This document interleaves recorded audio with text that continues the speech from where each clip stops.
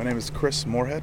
My wife ended up finding out the program for me and got us signed up to try to get me out of the house and not be cooped up and depressed and get me back to the ocean where I love it.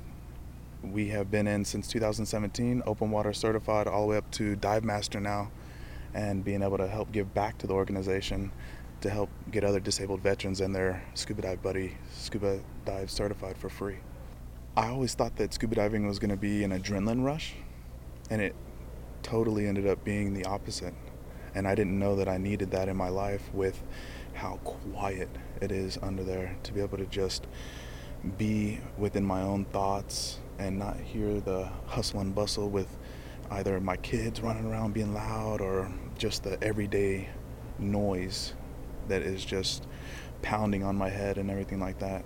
And it really helps me calm down while I'm under there and just be able to breathe and just take in everything that is under there.